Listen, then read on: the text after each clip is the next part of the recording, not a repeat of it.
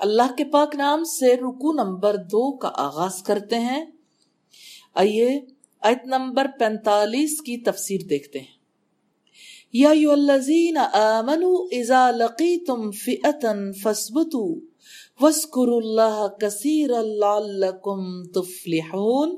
اے لوگو جو ایمان لائے ہو، جب تم مد مقابل ہو کسی گروہ کے تو ثابت قدم رہو اور اللہ تعالیٰ کو کثرت سے یاد کرو تاکہ تم فلاح پاؤ.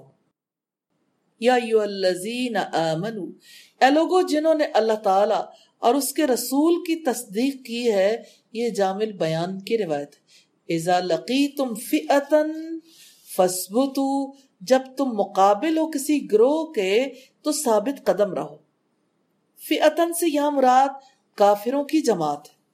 یہ روایت تفسیر منیر کی ہے. ابن اسحاق نے کہا اس سے مراد ہے کہ جب تم اللہ کے راستے میں قتال کرو، فثبتوا تو ثابت قدم رہو، دشمن سے مڑ بھیڑ کے وقت ثابت قدم رہو، ان سے لڑائی پر صبر کرو، نہ میدان جنگ سے بھاگو اور نہ کنجوسی کرو. تفسیر قاسمی کی روایت ہے. حق اور باطل کے مارکے میں اپنے آپ پر قابو رکھو اور اللہ تعالیٰ کو یاد کرو. کامیابی کے لیے ایمان والوں کو ان آیات میں لائحہ عمل دیا گیا. مومنوں کو دشمن کے مقابل ہونے کے آداب بتائے گئے کہ دشمن سے مڑ بھیڑ کے وقت شجاعت کے راستے کی تعلیم دی اور یہ جنگوں کے ضروری قواعد ہیں. تفسیر منیر کی روایت ہے. دشمن کے مقابلے میں ثابت قدمی کا مظاہرہ کرنا، اللہ تعالیٰ کو یاد کرتے رہنا، اللہ تعالیٰ کی اطاعت کرنا، اپنے لیڈر کی اطاعت کرنا، باہمی اختلافات سے بچنا، مشکلات کو برداشت کرنا، اترانے سے گریز کرنا، ریاکاری سے بچنا، اپنی قوت کی وجہ سے سرکشی سے بچنا. وَاذْكُرُوا اللَّهَ كَثِيرًا، اور اللہ تعالیٰ کو کثرت سے یاد کرو. ذکر اللہ، تحلیل لا الہ الا اللہ، تکبیر یعنی اللہ اکبر، تسبیح یعنی سبحان اللہ، اور دعا اور تضرع.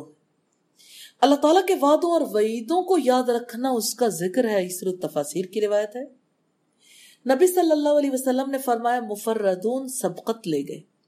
صحابہ نے کہا المفردون کون ہیں اے اللہ کے رسول؟ آپ نے فرمایا الذاکرون اللہ کثیرا والذاکرات، اللہ تعالیٰ کو کثرت سے یاد کرنے والے مرد اور عورتیں. صحیح مسلم اور جامع ترمذی کی روایت. سیدنا عبداللہ ابن اوفا روایت کرتے ہیں کہ رسول اللہ نے ارشاد فرمایا دشمن سے مڑ بھیڑ ہونے کی تمنا نہ کرو اور اللہ تعالیٰ سے عافیت کا سوال کرو، پھر جب مڑ بھیڑ ہو جائے تو جم کر لڑو. صحیح بخاری کی روایت. سیدنا عبداللہ ابن عمر سے روایت ہے کہ دشمن سے مقابلہ ہونے کی تمنا نہ کرو اور اللہ تعالیٰ سے عافیت کا سوال کرو.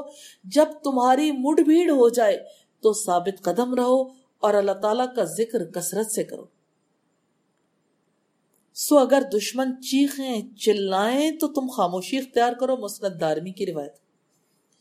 حدیث سے معلوم ہو کہ سوال تو عافیت کا ہی کریں اور جب دشمنان دین سے لڑنے کا موقع آ جائے تو کمزوری نہ دکھائیں، ثابت قدم رہیں، جم کر لڑیں اور اللہ کا ذکر بھی کریں. اور قتال کے آداب میں سے یہ بھی ارشاد فرمایا کہ خاموشی سے لڑیں، شور و شغب سے بچیں. سیدنا زید بن ارقم سے روایت ہے کہ نبی کریم صلی اللہ علیہ وسلم نے ارشاد فرمایا کہ 3 مواقع اللہ تعالیٰ کو ان میں خاموشی محبوب ہے: تلاوت قرآن کے وقت، قتال کے وقت، اور جس وقت جنازہ حاضر ہو. تفسیر ابن کثیر کی روایت. سیدنا سہل بن معاذ اپنے والد سے روایت کرتے ہیں کہ رسول اللہ نے ارشاد فرمایا کہ بلا شبہ نماز، روزے اور ذکر ان سب کا ثواب فی سبیل اللہ عز و جل مال خرچ کرنے کی بنسبت 700 گنا بڑھا دیا جاتا ہے. یہ سنن نبی داؤد کی روایت. سیدنا سہل بن معاذ اپنے والد سے یہ بھی روایت کرتے ہیں رسول اللہ نے ارشاد فرمایا جس نے فی سبیل اللہ 1000 آیات پڑھ لیں اللہ تعالیٰ اسے انبیاء، صدیقین، شہداء اور صالحین کے ساتھ لکھ دے گا. مستدرک حاکم کی روایت. سیدنا ابو ابراہیم سیدنا عبداللہ ابن ابی اوفا سے بیان کرتے ہیں کہ رسول اللہ صلی اللہ علیہ وسلم نے اپنے بعض ان ایام میں جن میں آپ کا مقابلہ دشمن سے ہوا انتظار فرمایا یعنی لڑائی کو مؤخر فرمایا. لوگوں دشمن سے ملاقات لڑائی کی آرزو مت کرو اور اللہ تعالیٰ سے عافیت یعنی سلامتی مانگو، لیکن جب ایسا موقع آ جائے کہ تمہاری دشمن سے مڑ بھیڑ ہو جائے تو ثابت قدمی سے لڑو، اور یہ بات جان لو کہ جنت تلواروں کے سائے تلے. پھر نبی صلی اللہ علیہ وسلم نے دعا فرمائی، اے کتاب قرآن مجید کے اتارنے والے، بادلوں کو چلانے والے، دشمن کے لشکروں کو شکست دینے والے، ان کو شکست فاش سے دوچار فرما اور ان کے مقابلے میں ہماری مدد فرما. صحیح بخاری کی 2818 نمبر روایت. لعلکم تفلحون، تاکہ تم فلاح پاؤ، تاکہ تم دشمنوں کے مقابلے میں فتح و نصرت حاصل کرو. اللہ تعالیٰ کی طرف سے فتح و نصرت کے اسباب اختیار کرنے کا مطالبہ کیا گیا تاکہ تم کامیاب ہو جاؤ، اور وہ یہ ہیں صبر، ثبات اور ذکر اللہ کی کثرت. یہاں سوال یہ پیدا ہوتا ہے کہ دشمن کا سامنا ہونے کے وقت ثبات تو ضروری ہے، صبر یعنی جمے رہنا تو ضروری ہے، ذکر الہی کے کیا فائدے ہیں؟ بات یہ کہ ثابت قدمی فتح کا پہلا قدم ہے. جو دشمن کے مقابلے میں جم جاتا ہے وہ فتح پاتا ہے، اور ثبات اللہ کو کثرت سے یاد کرنے سے آتا ہے. ذکر الہی کا بڑا فائدہ یہ ہے کہ مومن کا رابطہ ایک ایسی قوت سے ہو جاتا ہے جس پر غلبہ رکھنے والا کوئی نہیں. قتال کے وقت ذکر کرنا عبودیت ہے. اللہ تعالیٰ کو یاد کرنے کی وجہ سے مومن اسی پر بھروسہ کرتا ہے، ایمان اور اپنے معاملات اللہ تعالیٰ کو تفویض کر دیتا ہے. اللہ تعالیٰ کو یاد رکھنے کی وجہ سے جنگ کی حقیقت، جنگ کے اسباب اور مقاصد ذہن میں حاضر رہتے ہیں. مومن جب اللہ تعالیٰ کی خاطر لڑتا ہے، زمین پر اس کی حکومت کے قیام کے لیے لڑتا ہے، اللہ تعالیٰ کے کلمے کو بلند کرنے کے لیے لڑتا ہے، طاغوتی قوتوں کو ختم کرنے کے لیے لڑتا ہے، تو اسے ذکر الہی سے غافل نہیں رہنا چاہیے. اللہ تعالیٰ سے دعا ہے ہمیں ذکر والی زندگی نصیب فرمائے، اور اللہ تعالیٰ اس ذکر کی وجہ سے ہمیں ثبات نصیب فرمائے. ذکر پر بھی ثبات اور ذکر الہی کے ساتھ اپنی اطاعت پر ثبات نصیب فرمائے. آیت نمبر 46 ہے، وَأَطِیعُوا اللَّهَ وَرَسُولَهُ وَلَا تَنَازَعُوا فَتَفْشَلُوا وَتَذْهَبَ رِيحُكُمْ وَاصْبِرُوا إِنَّ اللَّهَ مَعَ الصَّابِرِينَ. اور اللہ تعالیٰ اور اس کے رسول کی اطاعت کرو اور آپس میں نہ جھگڑو، ورنہ تم بزدل ہو جاؤ گے اور تمہاری ہوا اکھڑ جائے گی. یہ پہلی بات ہے. اور صبر کرو، بے شک اللہ تعالیٰ صبر کرنے والوں کے ساتھ ہے، یہ دوسری بات ہے. وَأَطِیعُوا اللَّهَ، اور اللہ کی اطاعت کرو یعنی اپنے رب کی، وَرَسُولَهُ، اور اس کے رسول کی اطاعت کرو جس کا وہ تمہیں حکم دیں اور جس سے تمہیں روکیں. ان کی کسی معاملے میں مخالفت نہ کرو. یہ جامع البیان کی روایت. یہ عام حکم ہے اور یہاں تخصیص تاکید کے لیے تفسیر قاسمی کی روایت. تو اپنے تمام اقوال اور افعال میں اللہ تعالیٰ اور اس کے رسول کی اطاعت کرو اور ان کے کسی حکم کی مخالفت نہ کرو. صفوت التفاسیر کی روایت.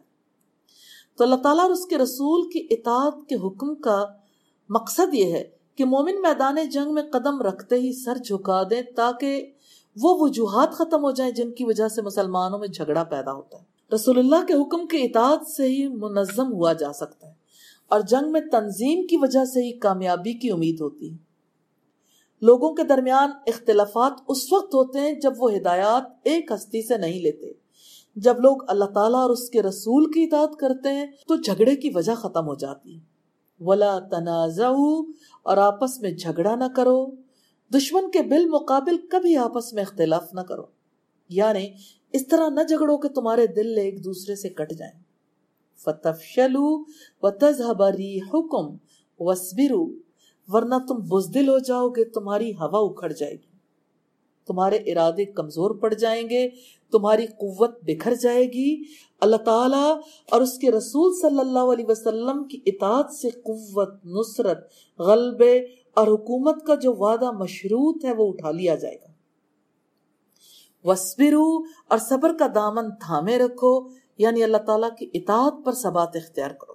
ان اللہ مع الصابرین، بے شک اللہ تعالیٰ صبر کرنے والوں کے ساتھ. اللہ تعالیٰ اپنی نصرت اور تائید سے فتح عطا کرتا ہے. وہ صبر کرنے والوں کے ساتھ ہے، اس لیے اس کی مدد پر بھروسہ رکھو. زید بن اسلم نے کہا صبر کے 2 دروازے ہیں. اللہ تعالیٰ کی پسندیدہ چیزوں میں صبر کرنا اگرچہ نفس اور بدن پر بھاری ہو. اللہ تعالیٰ کی ناپسندیدہ چیزوں پر صبر کرنا اگرچہ خواہشات اسی جانب دھکیلتی ہوں. تو جو ایسا ہے وہ صبر کرنے والوں میں سے. ابن ابی حاتم کی روایت. تو اللہ تعالیٰ نے جھگڑا نہ کرنے کا حکم دیا ہے. سوال یہ پیدا ہوتا ہے لوگوں کے درمیان جھگڑے کیسے پیدا ہوتے ہیں؟ جب لوگ اپنی خواہشات کی پیروی کرتے ہیں، جب لوگوں کی فکر کا ماخذ ان کے جذبات ہوتے ہیں، جب لوگ مختلف سمتوں سے ہدایات لینے والے ہوں، جب لوگ اللہ تعالیٰ اور اس کے رسول کی اطاعت کرنے والے نہ ہوں، جب لوگ اپنے موقف کو سچائی کے مقابلے میں ترجیح دیں، تو آپس کے جھگڑے پھوٹ پڑتے ہیں. اور جانتے ہیں آپس کے جھگڑوں کا کیا نتیجہ نکلتا ہے؟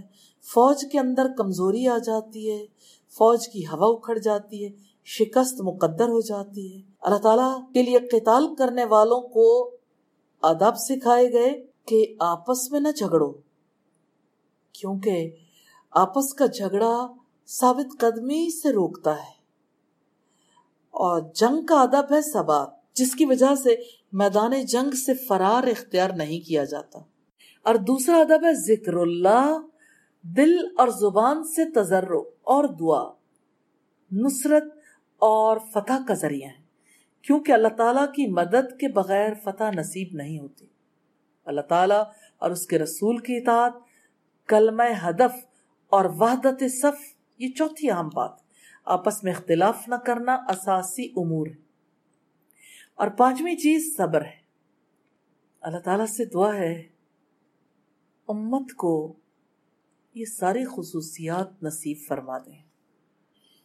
آیت نمبر 47 ہے وَلَا تَكُونُوا كَالَّذِينَ خَرَجُوا مِن دِيَارِهِمْ بَطَرًا وَرِيَاءَ النَّاسِ وَيَصُدُّونَ عَن سَبِيلِ اللَّهِ وَاللَّهُ بِمَا يَعْمَلُونَ مُحِيطٌ. اور ان لوگوں کی طرح نہ ہو جاؤ جو اپنے گھروں سے اکڑتے ہوئے اور لوگوں کو دکھاوا کرتے ہوئے نکلے تھے، اور وہ اللہ تعالیٰ کی راہ سے لوگوں کو روکتے تھے، اور اللہ تعالیٰ اس کا جو وہ کر رہے تھے احاطہ کرنے والا تھا. اللہ تعالیٰ نے روکا ہے اکڑتے ہوئے دکھاوا کرتے ہوئے نکلنے والوں کی طرح نہ ہو جانا، اللہ کی راہ سے روکنے والوں کی طرح نہ ہو جانا. یہ پہلی بات ہے. اور اللہ تعالیٰ اس کا جو وہ کر رہے تھے احاطہ کرنے والا تھا، دوسری بات ہے. ابن جریر نے محمد بن کعب قرظی سے روایت کیا ہے کہ قریش جب مکہ مکرمہ سے بدر کی طرف بڑھے تو گانے اور دف بجانے والیوں کو ساتھ لے کر روانہ ہوئے. اس کے متعلق اللہ تعالیٰ نے یہ آیت اتاری. تفسیر ابن عباس کی روایت وَلَا تَكُونُوا كَالَّذِينَ خَرَجُوا مِن دِيَارِهِمْ، ان لوگوں کی طرح نہ ہو جاؤ جو اپنے گھروں سے نکلے بطرن اکڑتے ہوئے،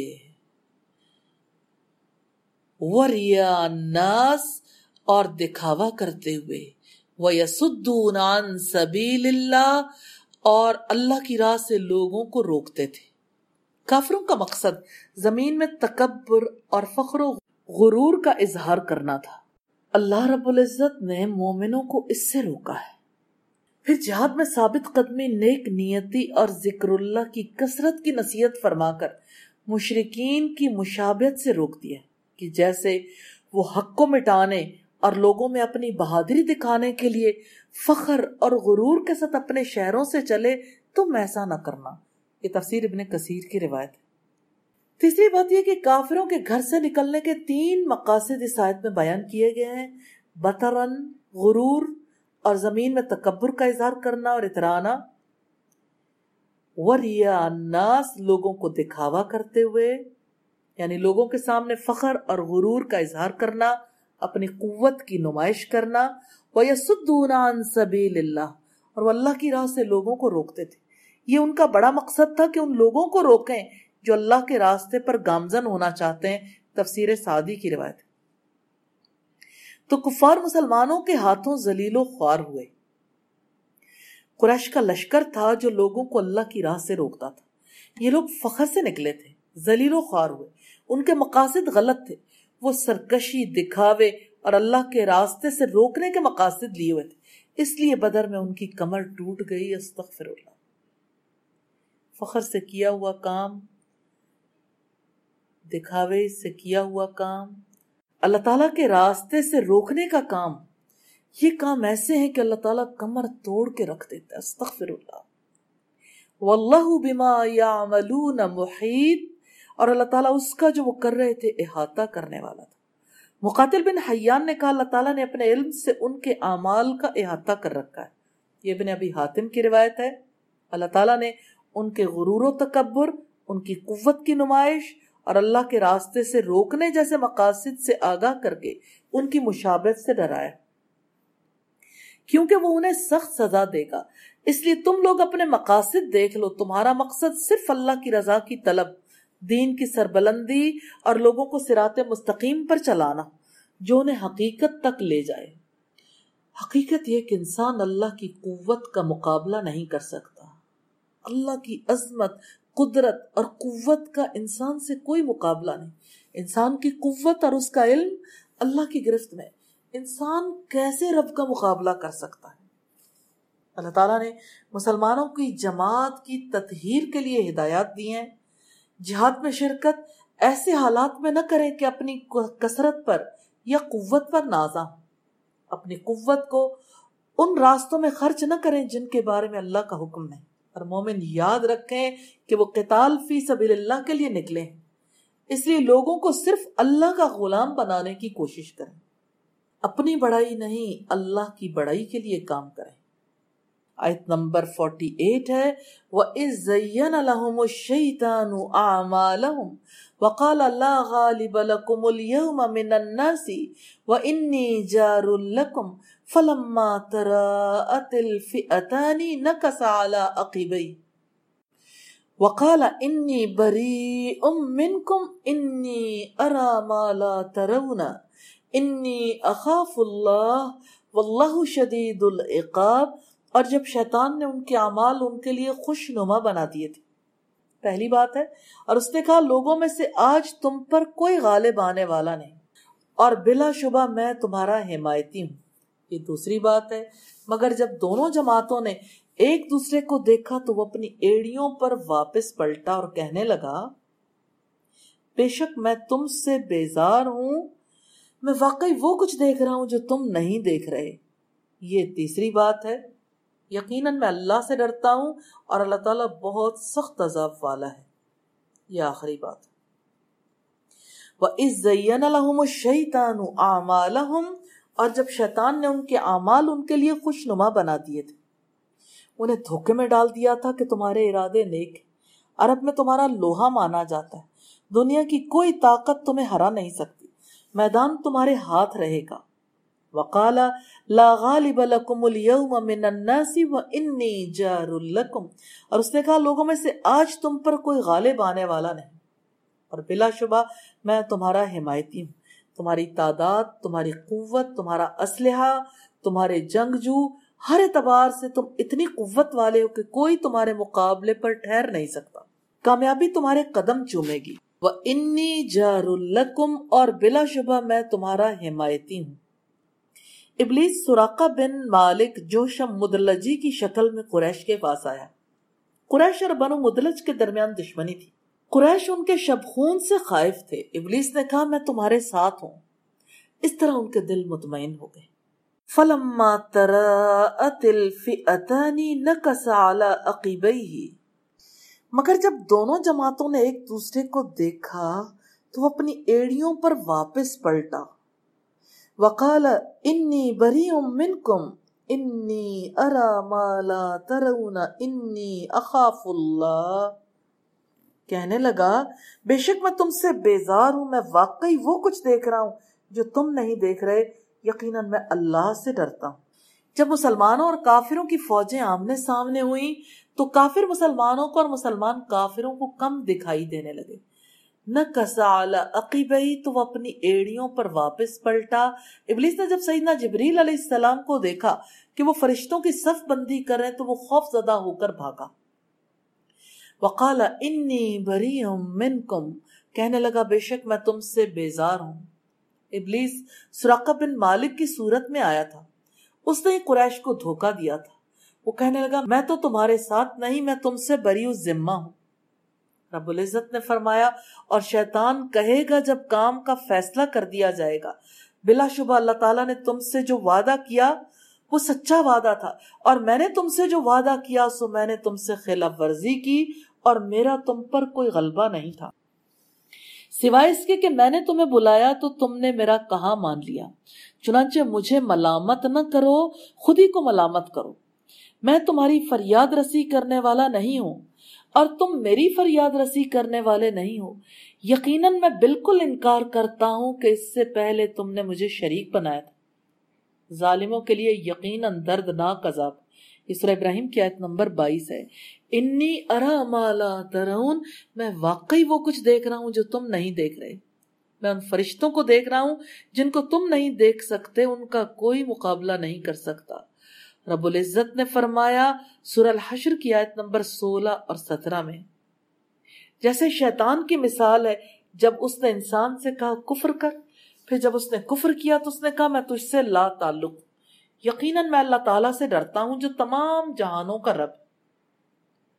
चुनांचे उन दोनों का अंजाम यह है कि यकीनन वो दोनों हमेशा आग में रहने वाले हैं और जालिमों की यही सजा है। इन्नी अखाफुल्लाह, यकीनन मैं अल्लाह ताला से डरता हूं, ऐसा ना हो आखिरत से पहले मुझे दुनिया ही में पकड़ ले और दुनिया ही में मुझे अजाब दे दे। वल्लाहु शदीदुल इकाब, और अल्लाह ताला बहुत सख्त अजाब वाला है, यानी अल्लाह की पकड़ बहुत सख्त है। इस रुकू में देखा हमने जिहाद के लिए हिदायत हैं, पहले हिस्से में हिदायत हैं, फिर शैतान की खिदमत हैं, और तीसरे नंबर पर हस्बे मामूल ताल्लुक बिल्लाह के रास्ते हैं जिनको देखेंगे अपने जायजे में। हम क्या करें? काफिरों के से रंग ढंग इख्तियार नहीं करने, ख्याल रखना है, इतराना नहीं। अपने इल्म, माल, हुस्न, खानदानी विजाहत, ताल्लुकात पर अपनी शान दिखाने के लिए कोई काम नहीं करना। लिबास, खाना वगैरह अल्लाह के रास्ते से नहीं रोकना, आपस में नहीं झगड़ना, कम से कम 5 लोगों को अल्लाह से ताल्लुक कायम करने के लिए मैसेजेस देंगे। अपना जायजा लेना है, क्या मेरे दिल को यकीन है कि अल्लाह ताला को कसरत से याद करना चाहिए, और क्या मैं अल्लाह को कसरत से याद करती हूँ? क्या मैं अल्लाह ताला और उसके रसूल की इताअत करने की कोशिश करती हूँ? क्या मैं अल्लाह ताला की खातिर सब्र करने की कोशिश करती हूँ? क्या मैं साबित कदमी इख्तियार करने की कोशिश करती हूँ? क्या मेरे दिल को यकीन है हर चीज अल्लाह की गिरफ्त में है और अल्लाह ताला बड़ी सख्त सजा देने वाला है? मकसद जिंदगी की बात है अल्लाह के रास्ते पर साबित कदम रहना। अल्लाह हमारा रब है, हम देख चुके अपने जायजे में। रसूलुल्लाह हमारे रहनुमा है, रसूलुल्लाह ने साबित कदम रहना सिखाया, अल्लाह ताला को कसरत से याद करना सिखाया, अल्लाह ताला और उसके रसूल की इताअत सिखाई, रसूलुल्लाह ने अल्लाह की राह से रोकने की हकीकत समझाई। कामयाब लोगों के रवैये हैं साबित कदमी, अल्लाह ताला को कसरत से याद करना, अल्लाह ताला और उसके रसूल की इताअत करना, सब्र। नाकाम लोगों के रवैये हैं हिम्मत हारना, आपस में झगड़ा करना, लोगों के दिखावे के लिए काम करना, घरों से अकड़ते हुए निकलना, अल्लाह ताला की राह से लोगों को रोकना। आओ कुछ कर लें, ताल्लुक बिल्लाह के मैसेजेस देने हैं इंशाअल्लाह। मंजिल है कहाँ तेरी, क्या मैंने साबित कदमी की हकीकत समझने का इरादा कर लिया है? क्या मैंने अल्लाह को कसरत से याद करने का इरादा कर लिया है? क्या मैंने अल्लाह और उसके रसूल की मुस्तकिल इताअत करने का इरादा कर लिया है? क्या मैंने अल्लाह की राह से रोकने से बचने का इरादा कर लिया है? क्या मैंने सब्र की जिंदगी गुजारने का इरादा कर लिया है? या अल्लाह हमें रब्बानी जिंदगी गुजारने की तौफीक अता फरमाना। आमीन सुम्मा आमीन।